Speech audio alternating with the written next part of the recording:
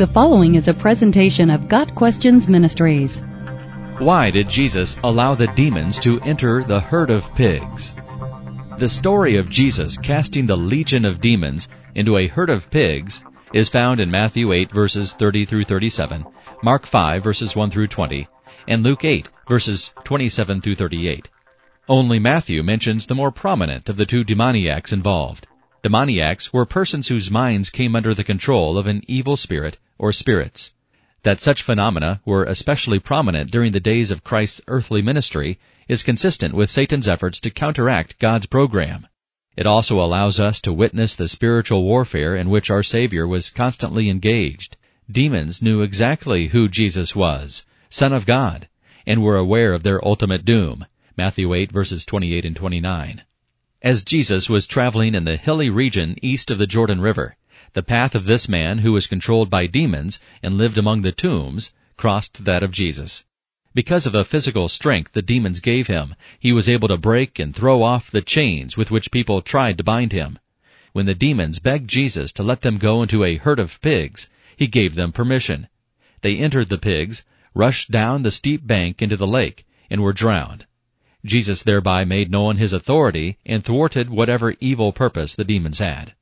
Why the demons begged to be allowed to enter the swine is unclear from the account. It could be because they didn't want to leave the area where they had been successful in doing their mischief among the people. Perhaps they were drawn to the unclean animals because of their own filthiness. The demons may have made this strange request because it was their last chance to avoid confinement in the abyss, the place of confinement to which evil spirits are doomed. Revelation 9, verses 1 through 6. Whatever their reasoning, it is clear from the account that demons had little power of their own and were unable to do anything without Jesus' permission. As Christians, we can take comfort in the knowledge that the forces of the enemy of our souls are under the complete control of God and can only act in ways He allows. The Bible doesn't explain to us Jesus' reasoning, but displaying His sovereign power over demons could be one reason why Jesus sent them into the pigs. If the pigs' owners were Jews, Jesus could have been rebuking them for violating Mosaic law, which forbids Jews from eating or keeping unclean animals, such as swine. Leviticus 11, verse 7. If the swineherds were Gentiles, perhaps Jesus was using this miraculous event to show them the malice of evil spirits under whose influence they lived, as well as displaying His own power and authority over creation. In any case, the owners were so terrified to be in the presence of such spiritual power that they made no demand for restitution for the loss of their property and begged Jesus to leave the region. The people were awestruck but unrepentant. They wanted no more of Jesus Christ. This shows the hardness of their hearts and their desire to remain in sin.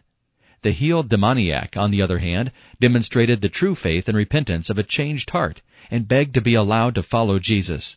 Perhaps the unmistakable difference between the saved and the unsaved was an object lesson for the disciples and all who witnessed the event. Jesus sent the healed man away, giving him a commission that he joyfully obeyed. Go home to your family and tell them how much the Lord has done for you and how He has had mercy on you. Mark 5, verses 17 through 20. Got Questions Ministries seeks to glorify the Lord Jesus Christ by providing biblical answers to today's questions. Online at GotQuestions.org.